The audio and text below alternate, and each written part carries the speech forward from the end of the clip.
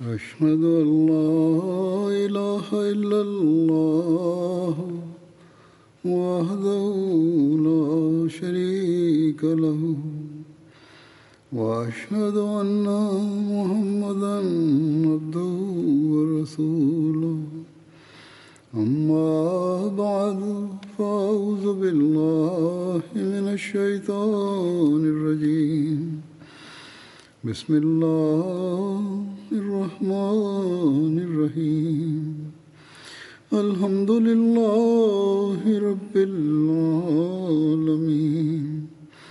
الرحمن الرحيم مالك يوم الدين إياك نعبد وإياك نستعين اهدنا الصراط المستقيم صراط الذين أنعمت عليهم غير المغضوب عليهم ولا الضالين.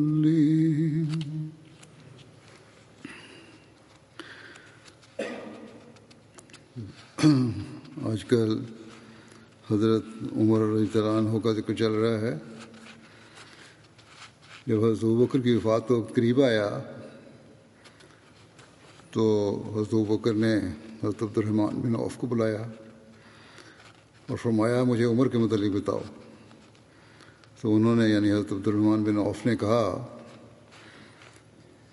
کہ اے رسول اللہ کے خلیفہ، اللہ کی قسم حضرت عمر آپ کی جو رائے ہے اس سے بھی افضل ہیں، سوائے اس کے کہ ان کی طبیعت میں سختی ہے. حضرت ابوبکر نے فرمایا سختی اس لیے ہے کہ وہ مجھ میں نرمی دیکھتے ہیں، اگر امارت ان کے سپرد ہو گئی تو وہ اپنی بہت سی باتیں جو ان میں ہیں ان کو چھوڑ دیں گے، کیونکہ میں نے ان کو دیکھا ہے کہ جب میں کسی شخص پر سختی کرتا ہوں تو وہ مجھے اس شخص سے راضی کرنے کی کوشش کرتے ہیں، اور جب میں کسی شخص سے نرمی کرتا ہوں، نرمی کا سلوک کرتا ہوں، تو اس میں مجھے سختی کرنے کا کہتے ہیں.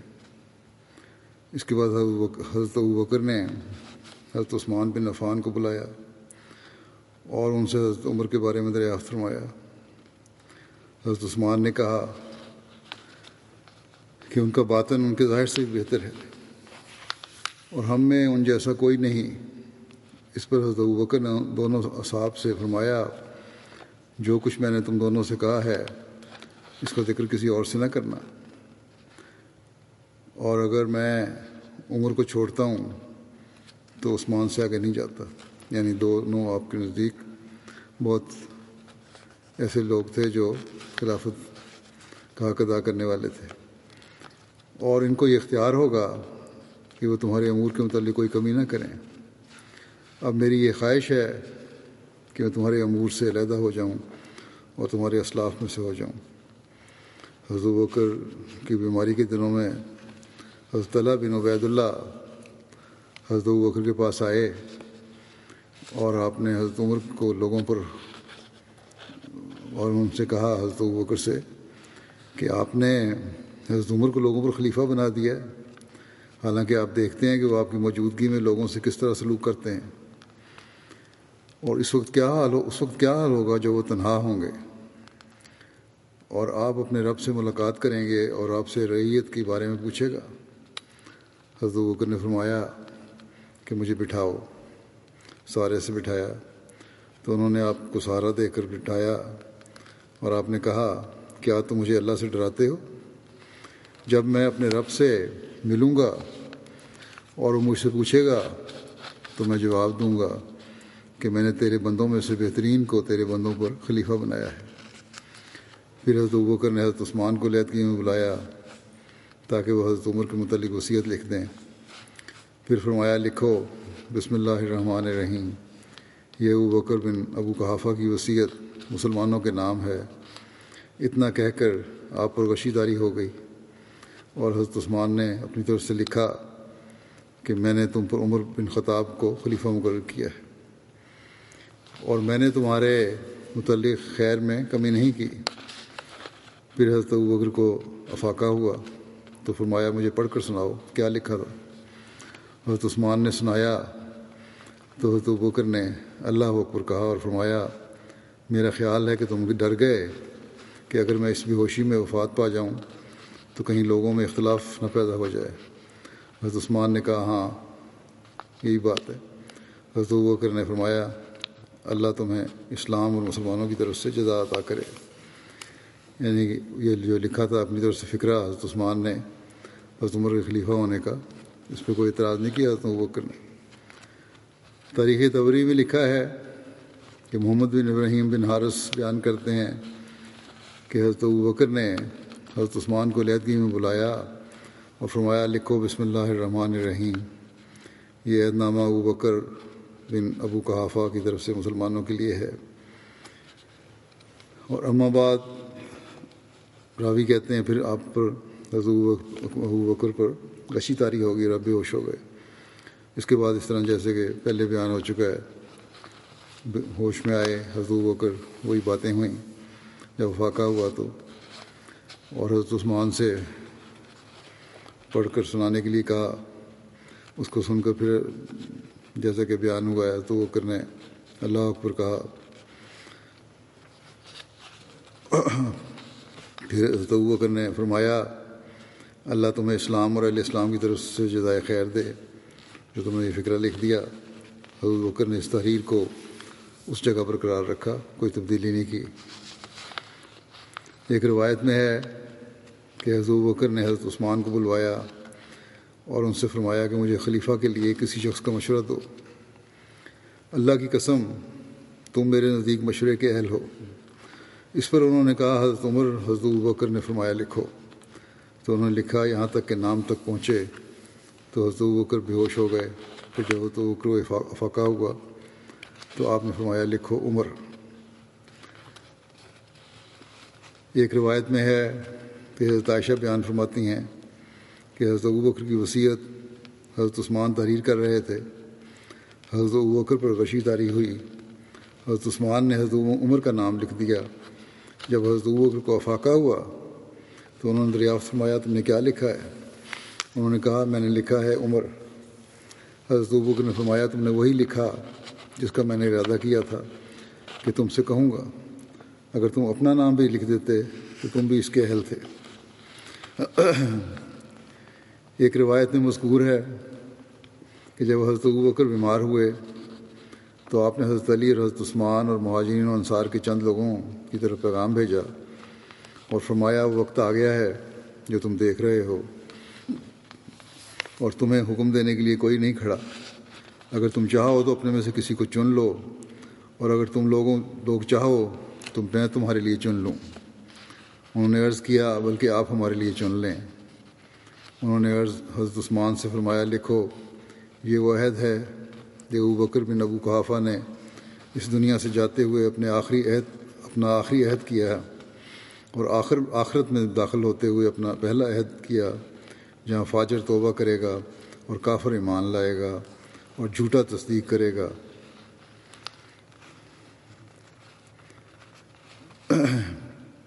اور وہ عہد یہ ہے کہ وہ گواہی دیتے ہیں کہ اللہ کے سوا کوئی عبادت کے لائق نہیں اور محمد صلی اللہ علیہ وسلم اس کے بندے اور اس کے رسول ہے، اور میں خلیفہ مقرر کرتا ہوں۔ پھر حضرت ابوبکر پر غشی طاری ہو گئی تو حضرت عثمان نے خود ہی عمر بن خطاب لکھ دیا۔ پھر جب حضرت ابوبکر کو افاقہ ہوا تو آپ نے فرمایا کیا تم نے کچھ لکھا؟ تو انہوں نے کہا جی ہاں میں نے لکھا ہے عمر بن خطاب۔ اس پر حضرت ابوبکر نے فرمایا اللہ تم پر رحم فرمائے، اگر تم اپنا نام بھی لکھ دیتے تو تم اس کے اہل تھے، بس تم لکھو میں نے اپنے بعد عمر بن خطاب کو تمہارا خلیفہ مقرر کیا ہے اور میں تم لوگوں کے لیے ان پر راضی ہوں۔ جب وصیت لکھی جا چکی تو حضرت ابوبکر رضی اللہ عنہ نے فرمایا اسے لوگوں کو پڑھ کر سنایا جائے۔ پھر حضرت عثمان نے لوگوں کو جمع کیا اور آپ نے اپنے آزاد کردہ غلام کے ہاتھ خط بھیجا۔ اس وقت حضرت عمر بھی اس کے ساتھ تھے۔ حضرت عمر لوگوں کو کہتے خاموش ہو جاؤ اور رسول اللہ صلی اللہ علیہ وسلم کے خلیفہ کی بات سنو، کیونکہ انہوں نے تمہارے لیے خیر خواہی میں کمی نہیں کی۔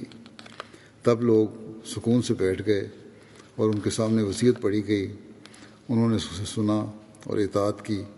اس وقت حضرت ابوبکر لوگوں کی طرف مائل ہوئے اور فرمایا، کیا تم اس پر راضی ہو جسے میں نے تم پر خلیفہ مقرر کیا ہے؟ کیونکہ میں نے کسی رشتہ دار کو تم پر خلیفہ مقرر نہیں کیا، میں نے یقیناً تم پر عمر کو خلیفہ مقرر کیا ہے، بس اس کو سنو اور اطاعت کرو۔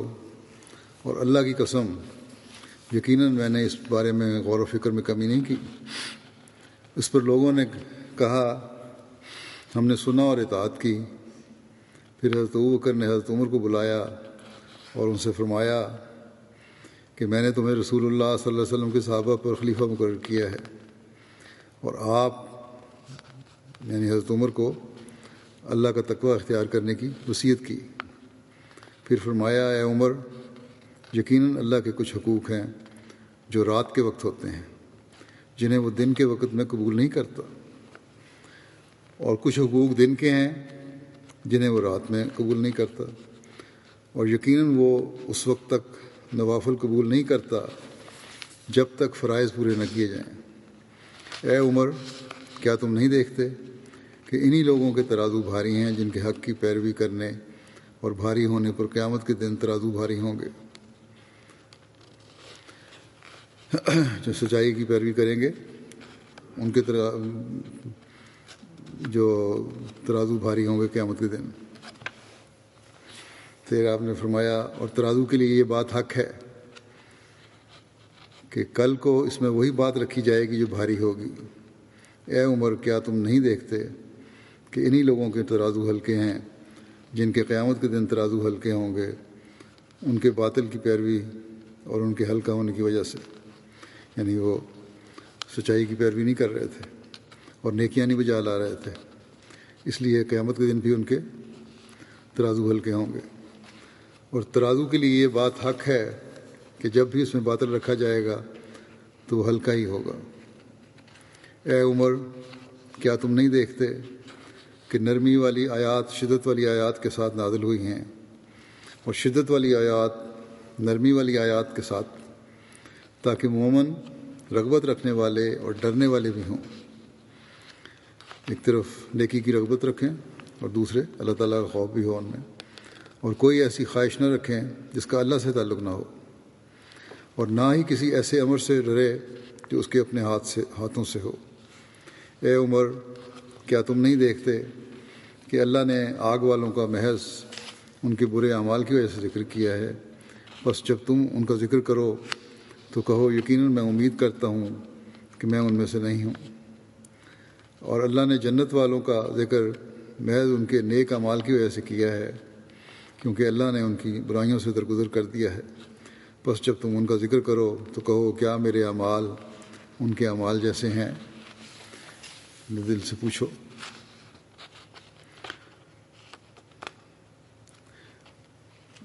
جب حضرت ابوبکر کی وفات کا وقت قریب آیا تو آپ فرمانے لگے کہ ہمارے پاس مسلمانوں کا جو مال ہے اسے واپس کر دو، میں اس مال میں سے کچھ بھی لینا نہیں چاہتا، میری وہ زمین جو فلاں فلاں مقام پر ہے مسلمانوں کے لیے ان اموال کے عوض ہے جو میں نے بطور نفقہ بیت المال سے لیا تھا۔ یہ زمین اونٹنی، تلوار، سیکل کرنے والا غلام اور چادر جو 5 درہم کی تھی، سب حضرت عمر کو دے دیا گیا۔ حضرت عمر نے جب یہ سارا سامان دیکھا تو انہوں نے کہا کہ انہوں نے یعنی حضرت ابوبکر نے اپنے بعد والے کو مشقت میں ڈال دیا ہے۔ خلیفہ مسیح اول رضی اللہ عنہ بیان کرتے ہیں کہ حضرت عمر سے کسی نے پوچھا تھا کہ آپ کی طبیعت میں وہ تیزی نہیں رہی جو زمانہ جاہلیت میں تھی، تو حضرت عمر نے جواب دیا، تیزی تو وہی ہے مگر اب وہ کفار کے مقابلے میں دکھائی جاتی ہے۔ حضرت مسلم موعود رضی اللہ عنہ بیان فرماتے ہیں کہ حضرت ابوبکر رضی اللہ عنہ کو لوگوں نے کہا تھا کہ آپ نے اپنے بعد عمر رضی اللہ عنہ کو جانشین مقرر کیا تو بڑا غضب ہوگا، کیونکہ یہ بہت وسیلے ہیں۔ انہوں نے فرمایا کہ ان کا غصہ اسی وقت تک گرمی دکھاتا ہے جب تک میں نہ رہوں، اور جب میں نہ رہوں گا تو یہ خود نرم ہو جائیں گے۔ حضرت مسیح موعود علیہ الصلوۃ والسلام حضرت عمر کے بارے میں فرماتے ہیں کہ حضرت عمر کے غصے کے متعلق آیا ہے کہ آپ سے کسی نے پوچھا کہ قبل از اسلام آپ بڑے غصہ ور تھے۔ حضرت عمر نے جواب دیا کہ غصہ تو وہی ہے، البتہ پہلے بے ٹھکانے چلتا تھا مگر اب ٹھکانے سے چلتا ہے، صحیح جگہ پہ استعمال ہوتا ہے غصہ۔ جامع بن شداد اپنے کسی قریبی عزیز سے روایت کرتے ہیں کہ میں نے حضرت عمر بن خطاب کو یہ کہتے ہوئے سنا کہ اے خدا، میں ضعیف ہوں، مجھے طاقتور بنا دے، اور میں سخت مزاج ہوں، مجھے نرم مزاج بنا دے، اور میں بخیل ہوں، مجھے سخی بنا دے۔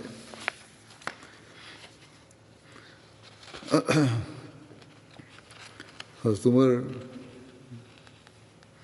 نے خلیفہ بننے کے بعد جو پہلا خطاب فرمایا، اس بارے میں بھی متفرق روایات ملتی ہیں۔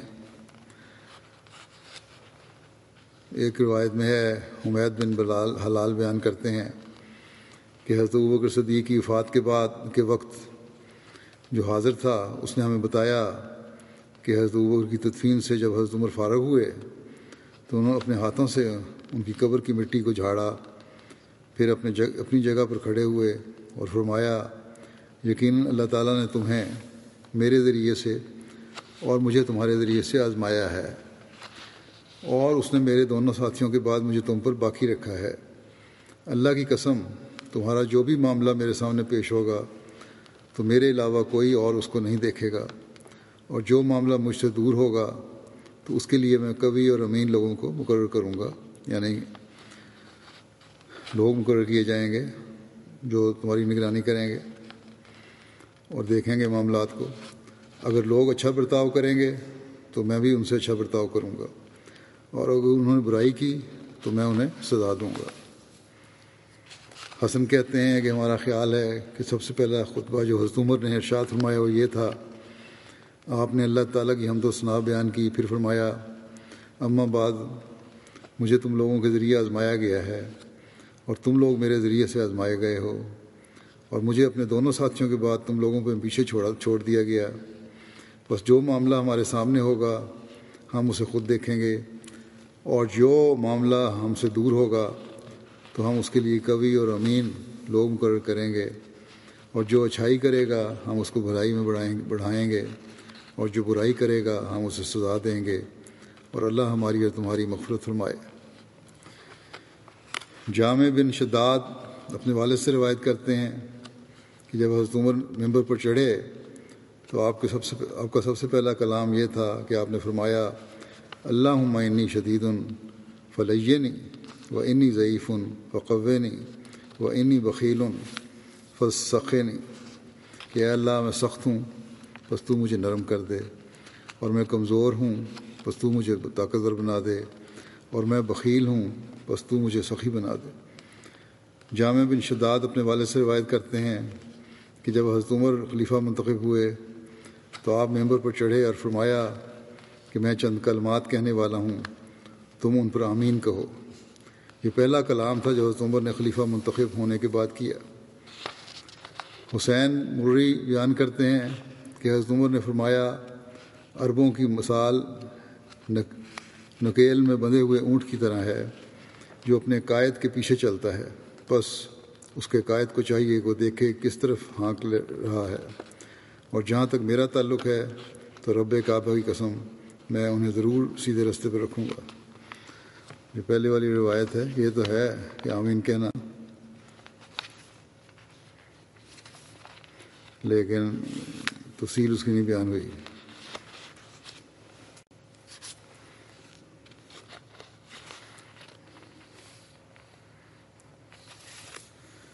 یا یہی تفصیل ہے نکیل والی۔ بہرحال حضرت عمر نے خلیفہ منتخب ہونے کے بعد تیسرے روز ایک تفصیلی خطاب فرمایا، وہ یوں ہے کہ جب حضرت عمر کو لوگوں کے ان سے خائف ہونے کی اطلاع پہنچی تو لوگوں میں ان کے حکم سے الصلاۃ و جامعہ کہ نماز تیار ہے کی بلند آواز لگائی گئی۔ اس پر لوگ حاضر ہو گئے تو آپ ممبر پر اس جگہ بیٹھے جہاں حضرت ابوبکر اپنے پاؤں رکھا کرتے تھے۔ جب پورا اجتماع ہو گیا یعنی لوگ اکٹھے ہو گئے تو سیدھے کھڑے ہوئے اور اللہ کی حمد و ثنا ان کلمات سے کی جو اس کے مناسب ہیں، اور نبی صلی اللہ علیہ وسلم پر درود پڑھا۔ پھر فرمایا کہ مجھے یہ اطلاع پہنچی ہے کہ لوگ میری تیز مزاجی سے ڈر رہے ہیں اور وہ میری تند خوئی سے خوفزدہ ہو رہے ہیں، اور کہتے ہیں کہ عمر ہم پر سخت گیری اس زمانے میں بھی کیا کرتا تھا جبکہ رسول اللہ صلی اللہ علیہ وسلم ہمارے درمیان موجود تھے، اور پھر ہم پر سختی کرتا رہا جبکہ ابوبکر ہم پر حاکم تھے نہ کہ وہ۔ تو اب کیا حال ہوگا جبکہ امور کا پورا اختیار اسی کے ہاتھ میں پہنچ گیا۔ جس نے یہ کہا اس نے سچ کہا، بے شک میں رسول اللہ صلی اللہ علیہ وسلم کے ساتھ تھا اور آپ کا غلام اور آپ کا خادم تھا، اور آپ صلی اللہ علیہ وسلم ایسے تھے کہ کوئی شخص آپ کی نرمی اور رحم دلی کی صفت تک نہیں پہنچ سکتا تھا۔ اللہ تعالیٰ نے آپ کو اس سے موسوم کیا اور آپ کو اپنے اسماء میں سے 2 نام رؤوف اور رحیم عطا کیے، اور میں ایک کھچی ہوئی تلوار تھا کہ رسول اللہ صلی اللہ علیہ وسلم اگر چاہیں تو مجھے نیام میں کر لیں یا مجھے چھوڑ دیں تو میں کاٹ ڈالوں، یہاں تک کہ رسول اللہ صلی اللہ علیہ وسلم وفات پا گئے اور وہ مجھ سے خوش تھے، اور اللہ کا شکر ہے کہ میں اس بنا پر سعادت مند رہا۔ پھر لوگوں کے حاکم حضرت ابوبکر ہوئے تو وہ ایسے لوگوں میں سے تھے کہ تم میں سے کوئی ان کی رقیق القلبی اور کرم اور نرم مزاجی کا منکر نہیں ہے، اور میں ان کا خادم اور ان کا مددگار تھا۔ اپنی سختی کو ان کی نرمی کے ساتھ ملا دیتا تھا اور سونتے ہوئی تلوار بن جاتا تھا، اور ان کے ہاتھ میں ہوتا تھا کہ وہ مجھے نیام میں بند کر دیں یا اگر چاہیں تو مجھے چھوڑ دیں اور میں کاٹ ڈالوں۔ تو میں ان کے ساتھ اسی طرح رہا یہاں تک کہ اللہ تعالیٰ عز و جل نے ان کو اس حال میں وفات دی کہ وہ مجھ سے خوش تھے۔ الحمدللہ میں اس بنا پر سعادت مند رہا۔ پھر اے لوگو، میں تمہارے امور کا والی بن گیا ہوں۔ اب سمجھ لو کہ وہ تیزی کمزور کر دی گئی، لیکن وہ مسلمانوں پر ظلم و دراز دستی کرنے والوں پر ظاہر ہوگی۔ ان پر کمزور ہے لیکن دشمنوں پر ظاہر ہوگی تیزی۔ رہے وہ لوگ جو نیک خو اور دیندار اور صاحب فضیلت ہیں، میں ان کے ساتھ اس سے بھی زیادہ نرم ثابت ہوں گا جو نرمی وہ ایک دوسرے کے ساتھ کرتے ہیں، اور میں کسی ایسے شخص کو نہیں پاؤں گا جو دوسرے پر ظلم و دراز دستی کرتا ہوگا، مگر میں اس کے رخسار کو زمین پر ڈال کر اپنا پاؤں اس کے دوسرے رخسار پر رکھ دوں گا یہاں تک کہ وہ حق کو اچھی طرح سمجھ لے، یعنی بہت سختی کروں گا۔ اور اے لوگو، تمہارے مجھ پر بہت سے حقوق ہیں جو میں تم سے ذکر کرتا ہوں، تم ان پر میری گرفت کر سکتے ہو۔ تمہارا مجھ پر یہ حق ہے کہ میں اس مال میں سے جو تم پر خرچ کرنا ہے کوئی شے تم سے چھپا کر نہ رکھوں، اور نہ اس میں سے جو اللہ تعالیٰ غنیمتوں میں سے تمہارے لیے بھیجے بجوز اس کے جو اللہ تعالیٰ کے کام کے لیے روکوں۔ اور تمہارا مجھ پر یہ حق ہے کہ وہ مال اپنے حق کے موقع پر خرچ ہو، اور تمہارا مجھ پر یہ حق ہے کہ میں تمہارے وظائف اور روزینے تم کو دیتا رہوں، اور تمہارا مجھ پر یہ حق بھی ہے کہ میں تم کو ہلاکت کے مقامات میں نہ ڈالوں، اور جب تم لشکر میں شامل ہو کر گھر سے غائب رہو تو میں تمہارے بال بچوں کا باپ بنا رہوں یہاں تک کہ تم ان کے پاس واپس آؤ۔ میں اپنی یہ بات کہہ رہا ہوں اور اللہ سے اپنے اور تمہارے لیے مغفرت چاہتا ہوں۔ حضرت عمر کی دور خلافت کا ذکر کرتے ہوئے حضرت مسلم رضی اللہ عنہ فرماتے ہیں کہ مسلمانوں کی آنکھوں کے سامنے ہر وقت یہ آیت رہتی تھی کہ تؤدوا الامانات الی اہلہا، یعنی جو لوگ حکومت کے قابل ہیں، جو انسانی امور کو سنبھالنے کی اہلیت اپنے اندر رکھتے ہیں، ان کو یہ امانت سپرد کیا کرو۔ اور پھر جب یہ امانت بعض لوگوں کے سپرد ہو جاتی تھی تو شریعت کا یہ حکم ہر وقت ان کی آنکھوں کے سامنے رہتا تھا کہ دیانتداری اور عدل کے ساتھ حکومت کرو، اور اگر تم نے عدل کو نظر انداز کر دیا، اگر تم نے دیانتداری کو ملحوظ نہ رکھا، اگر تم نے اس امانت میں سے کسی خیانت سے کام لیا، تو خدا تم سے حساب لے گا اور وہ تمہیں اس جرم کی سزا دے گا۔ یہی وہ چیز تھی جس کا اثر حضرت عمر رضی اللہ تعالیٰ عنہ کی طبیعت پر اس قدر غالب اور نمایاں تھا کہ اسے دیکھ کر انسان کے رونگٹے کھڑے ہو جاتے ہیں۔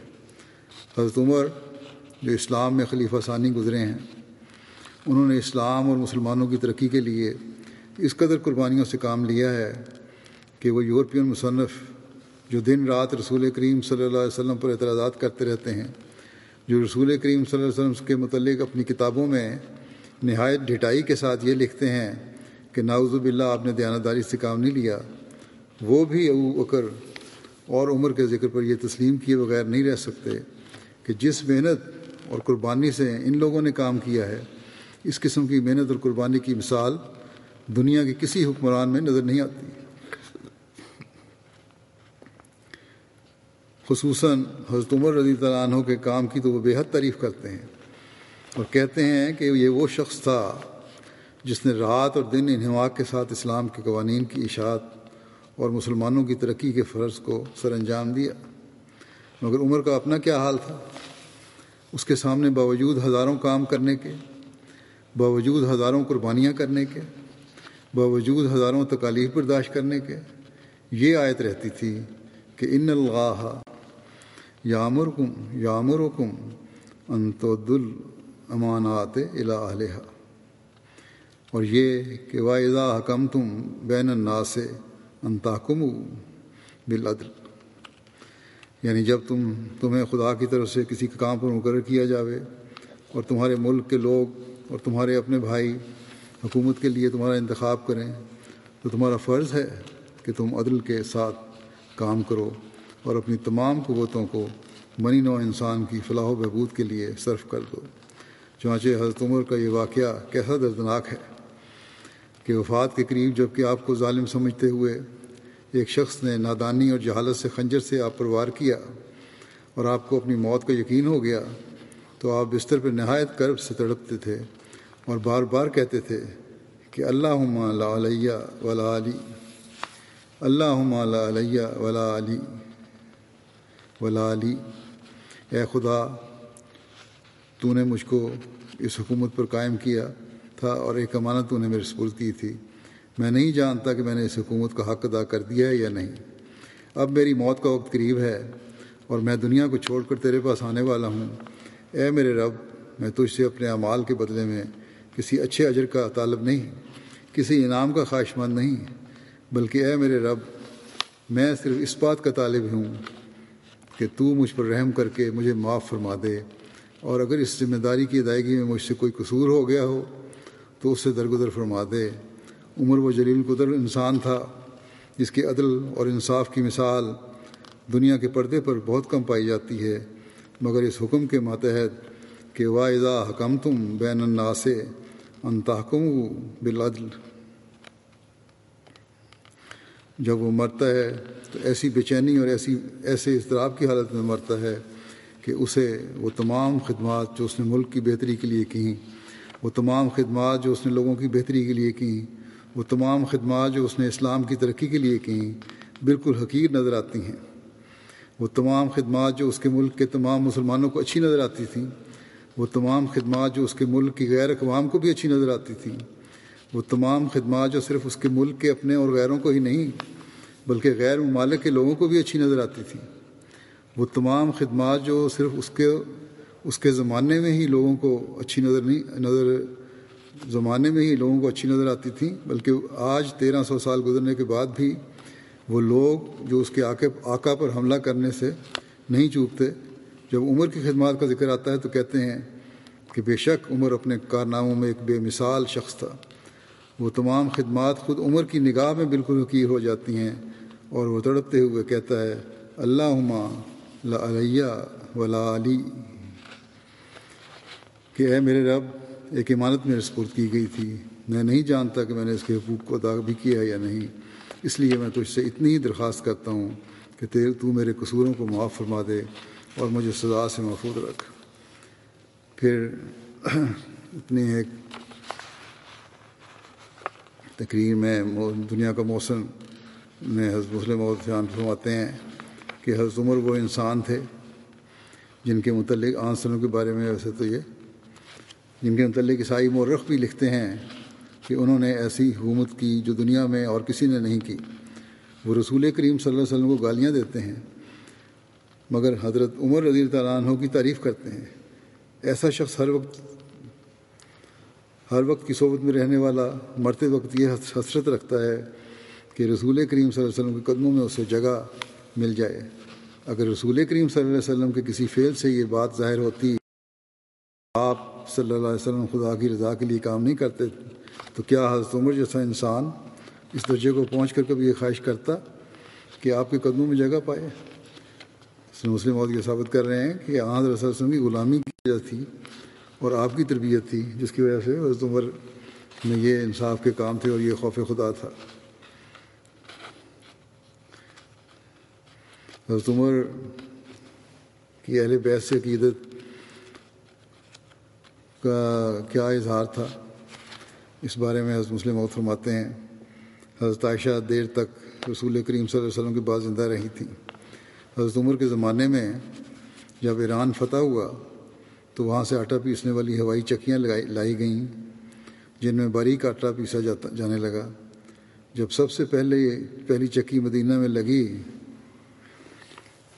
تو حضرت عمر رضی اللہ عنہ نے حکم دیا کہ پہلا پسا ہوا باریک آٹا حضرت عائشہ رضی اللہ عنہ کی خدمت میں بطور تحفہ بھیجا جائے۔ چنانچہ آپ کے حکم کے مطابق وہ باریک میدا حضرت عائشہ رضی اللہ عنہ کی خدمت میں بھیجا گیا اور ان کی خادمہ نے اس آٹے کے باریک پھلکے تیار کیے۔ مدینہ کی عورتیں جنہوں نے پہلے کبھی ایسا آٹا نہیں دیکھا تھا وہ ہجوم کر کے حضرت عائشہ رضی اللہ عنہ کے گھر میں جمع ہو گئیں کہ آؤ ہم دیکھیں وہ آٹا کیسا ہے اور اس کی روٹی کیسی تیار ہوتی ہے۔ سارا صحن عورتوں سے بھرا ہوا تھا اور سب اس انتظار میں تھے کہ اس آٹے کی روٹی تیار ہو تو اسے دیکھیں۔ حضرت مسلم موعود عورتوں کو مخاطب کر رہے تھے، ان کو مخاطب کرتے ہوئے فرماتے ہیں کہ تم خیال کرتی ہوگی کہ شاید وہ عجیب قسم کا آٹا ہوگا۔ وہ عجیب قسم کا آٹا نہیں تھا بلکہ اس سے بھی ادنا آٹا تھا جو تم روزانہ کھاتی ہو، بلکہ اس سے بھی ادنا آٹا تھا آج جو آٹا تم میں سے ایک غریب سے غریب عورت کھاتی ہے، اس سے بھی وہ ادنا تھا۔ مگر مدینے میں جس قسم کے آٹے ہوتے تھے ان سے وہ بہت اعلیٰ تھا۔ بہرحال آٹے کے پھلکے تیار ہوئے، عورتوں نے اس کو دیکھا اور حیران رہ گئیں۔ وہ پورے شوق میں اپنی انگلیاں ان پھلکوں کو لگاتیں اور بے ساختہ کہتیں اف کیسا نرم پھلکا ہے، کیا اس سے اچھا آٹا بھی دنیا میں ہو سکتا ہے۔ روٹی تو پک گئی، لیکن یہاں حضرت عائشہ کہ حضرت صلی اللہ علیہ وسلم کے عشق و محبت کی کہانی شروع ہوتی ہے اور آپ کے کیا جذبات ہیں حضرت صلی اللہ علیہ وسلم کے بارے میں۔ حضرت عائشہ نے پھلکے میں سے اس چھوٹی سی روٹی میں سے ایک لقمہ توڑا اور منہ میں ڈالا۔ وہ ساری کی ساری عورتیں جو وہاں کھڑی تھیں اس شوق سے حضرت عائشہ کا منہ دیکھنے لگیں کہ اس کے کھانے سے حضرت عائشہ کی عجیب حالت ہوگی۔ نرم پھلکا ہے، کھا کے وہ مزہ لیں گی، وہ خوشی کا اظہار کریں گی اور خاص قسم کی لذت اس سے محسوس کریں گی۔ مگر حضرت عائشہ کے منہ میں وہ لقمہ گیا جو جس طرح کسی نے گلا بند کر دیا ہو، وہ لقمہ ان کے منہ میں ہی پڑا رہ گیا اور ان کی آنکھوں میں سے ٹپ ٹپ آنسو گرنے لگے۔ عورتوں نے کہا بی بی آٹا تو بڑا ہی اچھا ہے، روٹی اتنی نرم ہے کہ اس کی کوئی حد نہیں، آپ کو کیا ہو گیا ہے کہ اسے نگل ہی نہیں سکیں اور رونے لگ گئیں؟ کیا اس آٹے میں کوئی نقص ہے؟ حضرت عائشہ نے فرمایا آٹے میں نقص نہیں، میں مانتی ہوں کہ بڑا ہی نرم پھلکا ہے اور ایسی چیز پہلے ہم نے کبھی نہیں دیکھی، مگر میری آنکھوں سے اس لیے آنسو نہیں بہے کہ اس آٹے میں کوئی نقص ہے، بلکہ مجھے وہ دن یاد آ گئے جب رسول کریم صلی اللہ علیہ وسلم اپنی آخری عمر میں سے گزر رہے تھے۔ آپ ضعیف ہو گئے تھے اور سخت غذا نہیں کھا سکتے تھے، مگر ان دنوں میں بھی ہم پتھروں سے گندم کچل کر اور اس کی روٹیاں پکا کر آپ کو دیتے تھے۔ پھر آپ نے فرمایا، وہ جس کے طفیل ہم کو یہ نعمتیں ملیں وہ تو ان نعمتوں سے محروم چلا گیا، لیکن ہم جنہیں اس کے طفیل سے یہ سب عزتیں مل رہی ہیں ہم وہ نعمتیں استعمال کر رہے ہیں۔ یہ کہا اور لقمہ پھونک دیا اور فرمایا، اٹھا لے جاؤ یہ پھلکے میرے سامنے سے، مجھے رسول کریم صلی اللہ علیہ وسلم کا زمانہ یاد آ کر گلے میں پھندا پڑتا ہے اور میں یہ پھلکا نہیں کھا سکتی۔ حضرت ابن عباس سے مروی ہے کہ جب حضرت عمر کے زمانے میں اصحاب رسول اللہ صلی اللہ علیہ وسلم نے مدائن کو فتح کیا، مدائن کسرا کی تختگاہ تھا، تو آپ نے ان کو مسجد میں چمڑے کی چٹائی بچھانے کا حکم دیا اور اموال غنیمت کے بارے میں حکم دیا جو اس چٹائی پر انڈیل دیے گئے۔ پھر اصحاب رسول صلی اللہ علیہ وسلم جمع ہوئے تو سب سے پہلے جس نے آپ سے مال غنیمت لینے کی ابتدا کی وہ حضرت حسن بن علی تھے۔ انہوں نے عرض کیا، اے امیر المومنین، جو مال اللہ تعالیٰ نے مسلمانوں کو عطا فرمایا ہے اس میں سے میرا حق مجھے عطا فرمائیں۔ تو حضرت عمر نے ان کو کہا بڑی خوشی سے اور عزت کے ساتھ، اور ان کو 1000 درہم دینے کا حکم فرمایا۔ پھر وہ یعنی حسن چلے گئے اور حسین بن علی آپ کی طرف آگے بڑھے اور عرض کیا، اے امیر المومنین، جو مال اللہ تعالیٰ نے مسلمانوں کو عطا فرمایا ہے اس میں سے میرا حق مجھے عطا فرمائیں۔ تو حضرت عمر نے ان کو کہا بڑی خوشی سے اور عزت کے ساتھ، اور ان کو 1000 درہم دینے کا حکم فرمایا۔ پھر آپ کے بیٹے یعنی حضرت عمر کے بیٹے عبداللہ بن عمر آپ کی طرف آگے بڑھے اور عرض کیا، اے امیر المومنین، جو مال اللہ تعالیٰ نے مسلمانوں کو عطا فرمایا ہے اس میں سے میرا حق مجھے عطا فرمائیں۔ تو حضرت عمر نے ان کو کہا بڑی خوشی اور عزت کے ساتھ، اور انہیں 500 درہم دینے کا حکم فرمایا۔ اس پر انہوں نے کہا، عبداللہ بن عمر نے عرض کیا، اے امیر المومنین، میں ایک طاقتور مرد ہوں جو رسول اللہ صلی اللہ علیہ وسلم کے سامنے تلوار چلایا کرتا تھا، اور حسن اور حسین اس وقت بچے تھے جو مدینہ کی گلیوں میں پھرا کرتے تھے۔ آپ نے ان دونوں کو ایک 1000 درہم دیے ہیں اور مجھے 500۔ آپ نے فرمایا، ہاں جاؤ اور میرے پاس ایسا باپ لے کے آؤ جیسا ان دونوں کا باپ ہے، اور ماں جو ان دونوں کی ماں کے جیسی ہو، اور نانا جو ان دونوں کے نانا جیسا ہو، اور نانی جو ان دونوں کی نانی جیسی ہو، اور چچا جو ان دونوں کے چچا جیسا ہو، اور ماموں جو ان دونوں کے ماموں جیسا ہو، اور خالہ جو ان دونوں کی خالہ جیسی ہو، اور یقیناً تو میرے پاس نہیں لا سکے گا۔ ابو جعفر سے مروی ہے کہ حضرت عمر نے جب ارادہ کیا کہ لوگوں کے لیے وظیفے مقرر کر دیں اور آپ کی رائے سب لوگوں کی رائے سے بہتر تھی، لوگوں نے عرض کیا کہ آپ اپنی ذات سے شروع کریں۔ آپ نے فرمایا نہیں، چنانچہ آپ نے رسول اللہ صلی اللہ علیہ وسلم کے سب سے قریبی رشتہ دار سے شروع کیا۔ آپ نے پہلے حضرت عباس کو اور پھر حضرت علی کا حصہ مقرر کیا۔ حضرت عمر بن خطاب حضرت امام حسن اور امام حسین کی عزت کرتے تھے اور ان کو سوار کرتے اور ان دونوں کو عطا کرتے تھے جیسے ان کے والد کو عطا کیا کرتے تھے۔ ایک دفعہ یمن سے کچھ حلے یعنی کپڑوں کے جوڑے آئے تو آپ نے انہیں صحابہ کے بیٹوں میں تقسیم کر دیا اور ان دونوں کو ان میں سے کچھ نہ دیا، اور فرمایا ان میں ان دونوں کے لائق کوئی چیز نہیں۔ پھر آپ نے یمن کے نائب کو پیغام بھیجا تو اس نے ان دونوں کے مناسب حال حلے بنوائے۔ یہ ذکر انشاءاللہ آئندہ بھی چلے گا۔ اس وقت میں بعض مرحومین کا بھی ذکر کرنا چاہتا ہوں، اس کے بعد نماز جنازہ ہی پڑھاؤں گا نماز کے بعد۔ ان میں سے پہلا ذکر ہے سہیلہ محبوب صاحبہ اہلیہ فیض احمد صاحب گجراتی درویش مرحوم جو صاحب نادر مال بیت المال تھے۔ یہ سہیلہ صاحبہ 90 سال کی عمر میں ان کی وفات ہوئی ہے۔ انا للہ و انا الیہ راجعون۔ اللہ تعالیٰ کے فضل سے موسیہ تھیں۔ یہ بہار کے ایک تعلیم یافتہ گھرانے سے تعلق رکھتی تھیں۔ ان کے والد احمدی نہیں تھے، لیکن ان کی والدہ اپنے والد کی بیعت کے بعد خود مطالعہ کر کے احمدیت میں شامل ہوئیں اور 3-4 سال تک اپنے خاوند کی بے رخی اور سے بہت تکلیف بھی اٹھائی، لیکن ثابت قدم رہی احمدیت پر۔ ان کے خاوند احمدیت تو نہیں ہوئے بعد میں، لیکن مخالفت ترک کر دی، اور بیٹیوں کے رشتے بھی احمدی گھرانوں میں ہوئے۔ اس طرح سہیلہ صاحبہ کا بھی رشتہ احمدی میں ہوا۔ 1958 میں مرحومہ کی والدہ پہلی بار قادیان آئیں اپنی بیٹی سہیلہ محبوب کے ساتھ۔ سہیلہ محبوب صاحبہ کہتی ہیں ان کو قادیان کی بستی سے بہت ونس ہو گیا، بہت دعائیں کی کہ کسی طرح وہ قادیان میں ہی آباد ہو جائیں۔ بہرحال انہوں نے زندگی وقف کی۔ اس کے لیے اس وقت ناظر خدمت درویشان تھے حضرت مرزا بشیر احمد صاحب۔ انہوں نے زندگی وقف کے خط کے جواب میں ان کو لکھا کہ مجھے آپ کے وقف کا علم ہوا ہے اور آپ کا یہ اقدام بڑی قدر کے قابل ہے۔ وقف کے ماتحت آپ کا اولین فرض ہے کہ دین کا علم سیکھیں، اپنے اعمال کو اسلام اور احمدیت کے مطابق بنائیں تاکہ بہترین نمونہ قائم ہو۔ چنانچہ 1964 میں یہ بہرحال وقف ہوئیں۔ 1964 میں مرحومہ کی شادی چودھری عبداللہ صاحب درویش سے ہوئی، ان سے ایک بیٹی پیدا ہوئی، لیکن یہ کچھ سال دیر بعد علیحدگی ہو گئی۔ پھر ان کی دوسری شادی ہوئی چودھری فیض احمد صاحب گجراتی درویش سے، ان سے ایک لڑکا پیدا ہوا لیکن وہ بچپن میں فوت ہو گیا۔ تو مرحومہ کو ریٹائرمنٹ تک تقریباً 30 سال نصرت گنج ہائی اسکول قادیان میں بطور ہیڈ مسٹریس خدمت کا موقع ملا۔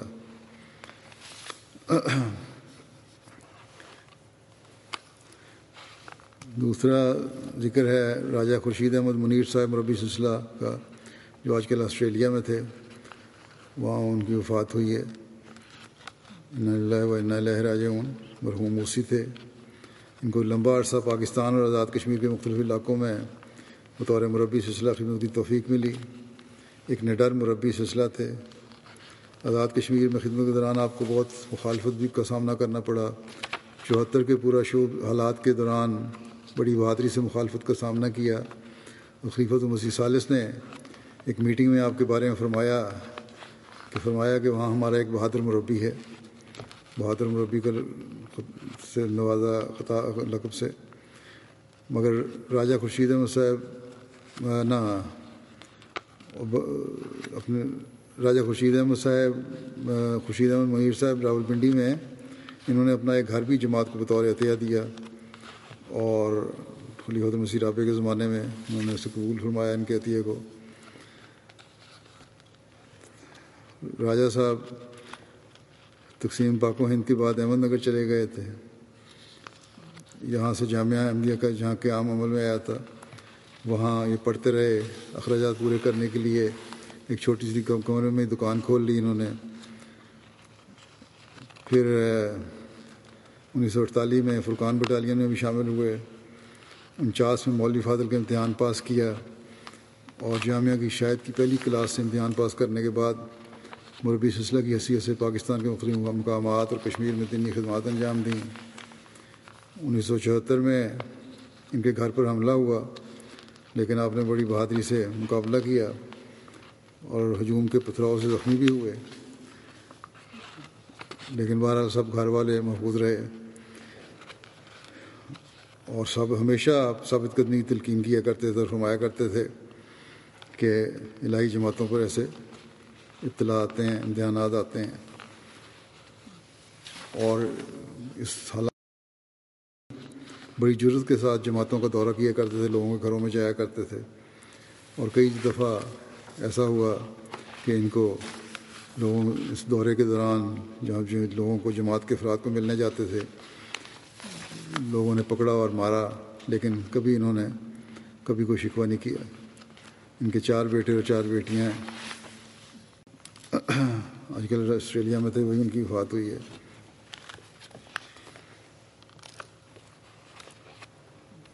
اگلا ذکر ہے ضمیر احمد ندیم صاحب کا، جو 56 سال کی عمر میں ان کی وفات ہو گئی۔ انا للہ و انا الیہ راجعون۔ ان کو کینسر کی تکلیف تھی۔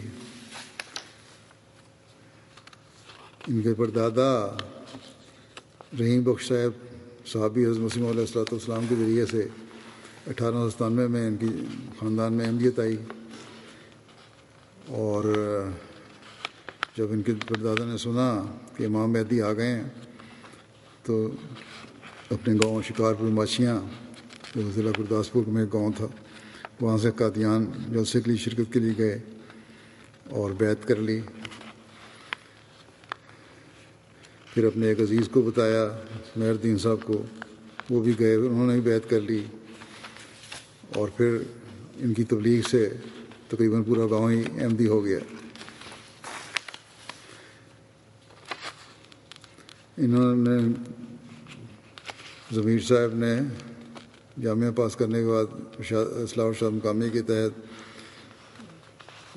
کچھ میدان عمل میں کام کیا. پھر دفتر منصوبہ بندی کمیٹی میں ان کا تقرری ہوئی.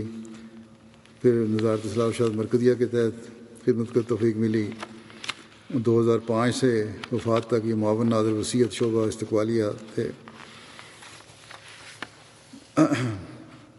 اللہ تعالیٰ نے ان کو ایک بیٹے اور بیٹی سے نوازا. ان کے بیٹے بھی مربی سلسلہ ہیں.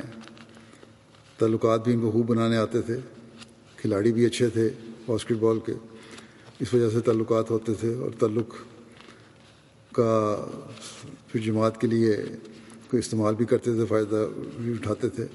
تہجد گزار تھے، اللہ تعالیٰ پر توکل بہت زیادہ تھا. مشکل وقت میں فوراً 2 نفل پڑھنا اور خلیفہ وقت کو خط لکھنا ان کی عادت تھی. اللہ تعالیٰ کے فضل سے ان کی دعاؤں اور نوافل کو اللہ تعالیٰ قبول بھی فرماتا تھا.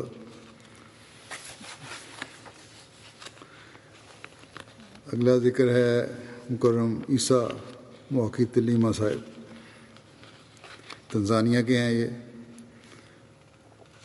کہ گزشتہ دنوں میں جن کی وفات ہوئی ہے. انا للہ و انا الیہ راجعون. یہ عیسائی گھرانے میں پیدا ہوئے تھے اور 19 سال کی عمر میں ارد گرد کے ماحول کی وجہ سے مذہبی گفتگو میں دلچسپی پیدا ہوئی. اسلام قبول کرنے کی سعادت حاصل کی. چند سال بعد جماعت کے عقائد سے تعارف ہوا اور اس تحقیق کرنے کے بعد 1992 میں بیعت کر کے جماعت احمدیہ میں شامل ہو گئے. بیعت کے بعد مرحوم کے اندر ایک پاکیزہ تبدیلی پیدا ہوئی جو ان کے قریبیوں کو بھی واضح طور پر محسوس ہوتی تھی. اور ان کی اس پاک تبدیلی کو دیکھ کر ان کی اہلیہ نے بھی بیعت کر لی. بیعت کے بعد مرحوم نے اپنے دینی علم کو بڑھانے کے لیے بہت محنت کی. اپنے کام کے دوران بھی اسلام احمدیہ کی تبلیغ کا موقع ہاتھ سے نہ جانے دیتے تھے. چندہ جات کی ادائیگی ہمیشہ پیش رہتے. متعدد مرتبہ اظہار کیا کہ خدا کی راہ میں دینے سے کاروبار اور مال میں برکت پڑتی ہے. کاروبار تھا ان کا. بہت ہی ملنسار، خوش اخلاق اور عاجز انسان تھے. واقفین زندگی، جماعتی عہدیداران اور کارکنان سے بہت عزت کے ساتھ پیش آتے تھے. مرحوم موسی تھے. عثمانگان میں 2 بیویاں اور 10 بچے شامل ہیں.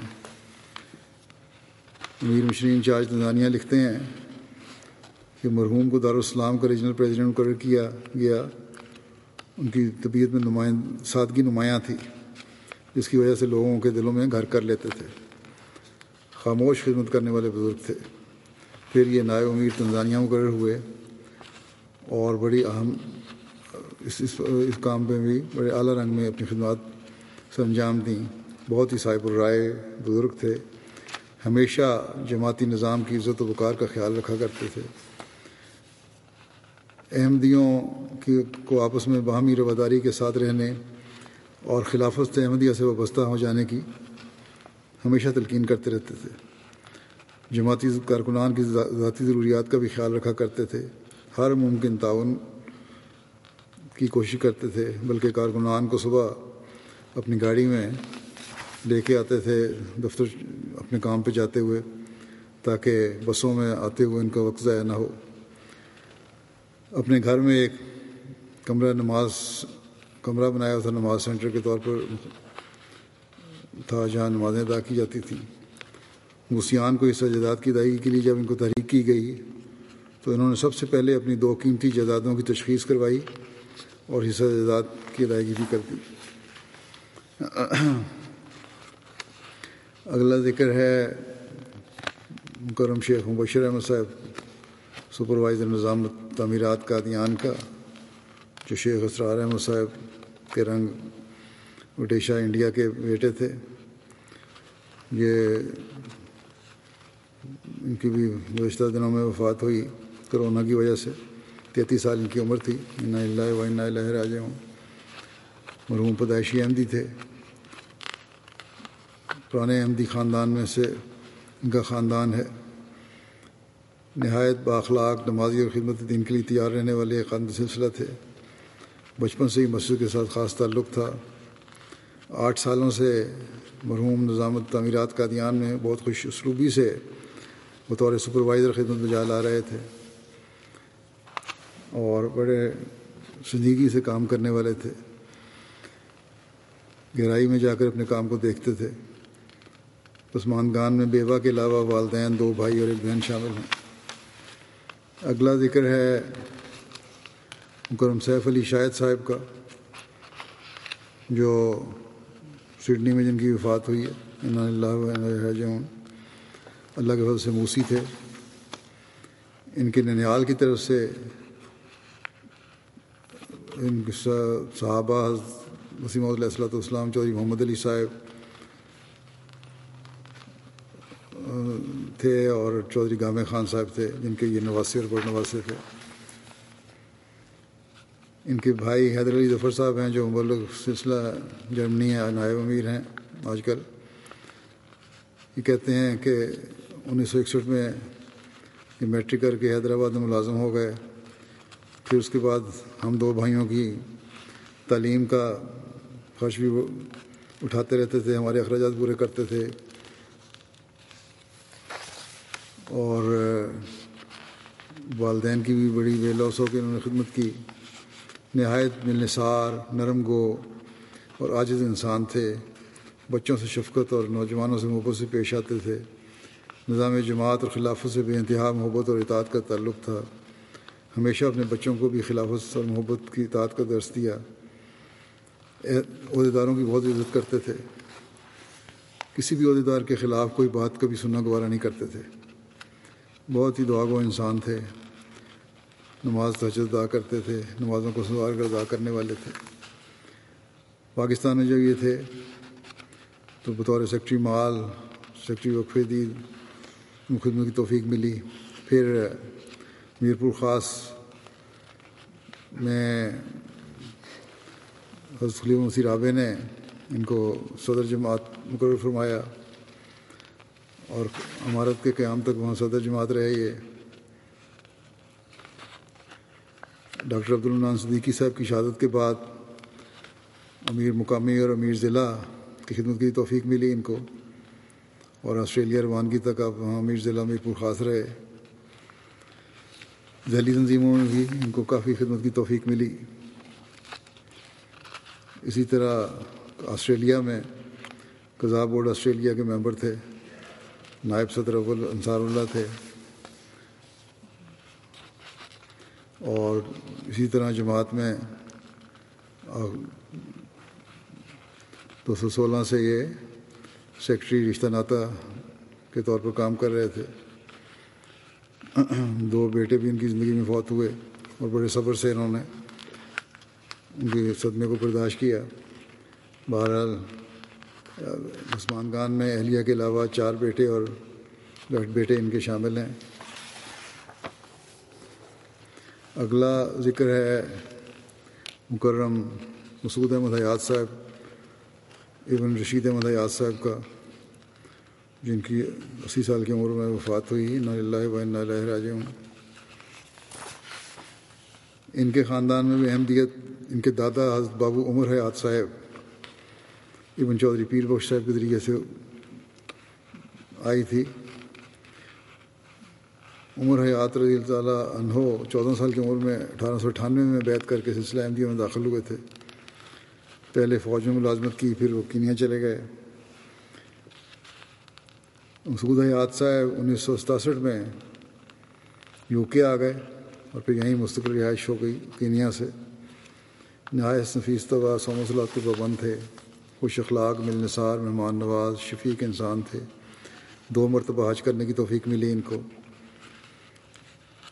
حضرت خلیفہ مسیح رابع کے ساتھ مختلف ممالک کے دورہ جات میں ڈرائیونگ اور سیکیورٹی کی خدمت بھی انجام دینے کی توفیق ملی۔ 1983 میں جب بیت العہد مسجد والتھم اسٹو خریدی گئی تو اس میں سب سے زیادہ حصہ مرحوم اور ان کی اہلیہ طاہرہ حیات صاحبہ مرحومہ کا تھا۔ اللہ تعالیٰ نے آپ کو مالی لحاظ سے خاص فضل فرمایا ہوا تھا، اور اس مال کا بہت حصہ اللہ تعالیٰ کی راہ میں خرچ بھی کیا کرتے تھے۔ جب Redbridge London East London کی جماعت الگ ہوئی تو اس جماعت کے پاس اپنی کوئی مسجد نہیں تھی۔ جب ان کو علم ہوا تو آپ نے اپنے گھر کا ایک حصہ جماعت کے لیے وقف کر دیا، جہاں 3 سال تک جماعت سینٹر اور قائم رہا، اور جماعت کے مختلف کام بھی وہاں ہوتے تھے۔ ان کے 2 بیٹے ہیں، اہلیہ ثانی، پہلی اہلیہ فوت ہو گئی تھی، اہلیہ ثانی ہیں، اور 2 بیٹے ہیں۔ اللہ تعالیٰ ان تمام مرحومین سے مغفرت اور رحم کا سلوک فرمائے، اور ان کی نسلوں کو بھی احمدیت کے ساتھ جوڑا رکھے، اور ان کی دعائیں آگے نسلوں کی حق میں لوگوں بزرگوں کی دعائیں بھی قبول ہوں۔ نماز کے بعد جیسا کہ میں نے کہا نماز جنازہ پڑھاؤں گا۔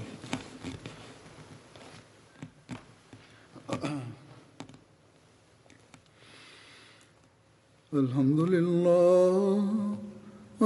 للہ نحمده ونستعینه ونستغفره ونؤمن به ونتوکل علیہ ونعوذ باللہ من شرور انفسنا ومن سیئات اعمالنا من يهده الله فلا مضل له ومن يضلل فلا هادي له ونشهد أن لا إله إلا الله ونشهد أن محمدا عبده ورسوله عباد الله رحمكم الله إن الله يأمر بالعدل والإحسان وإيتاء ذي القربى وينهى عن الفحشاء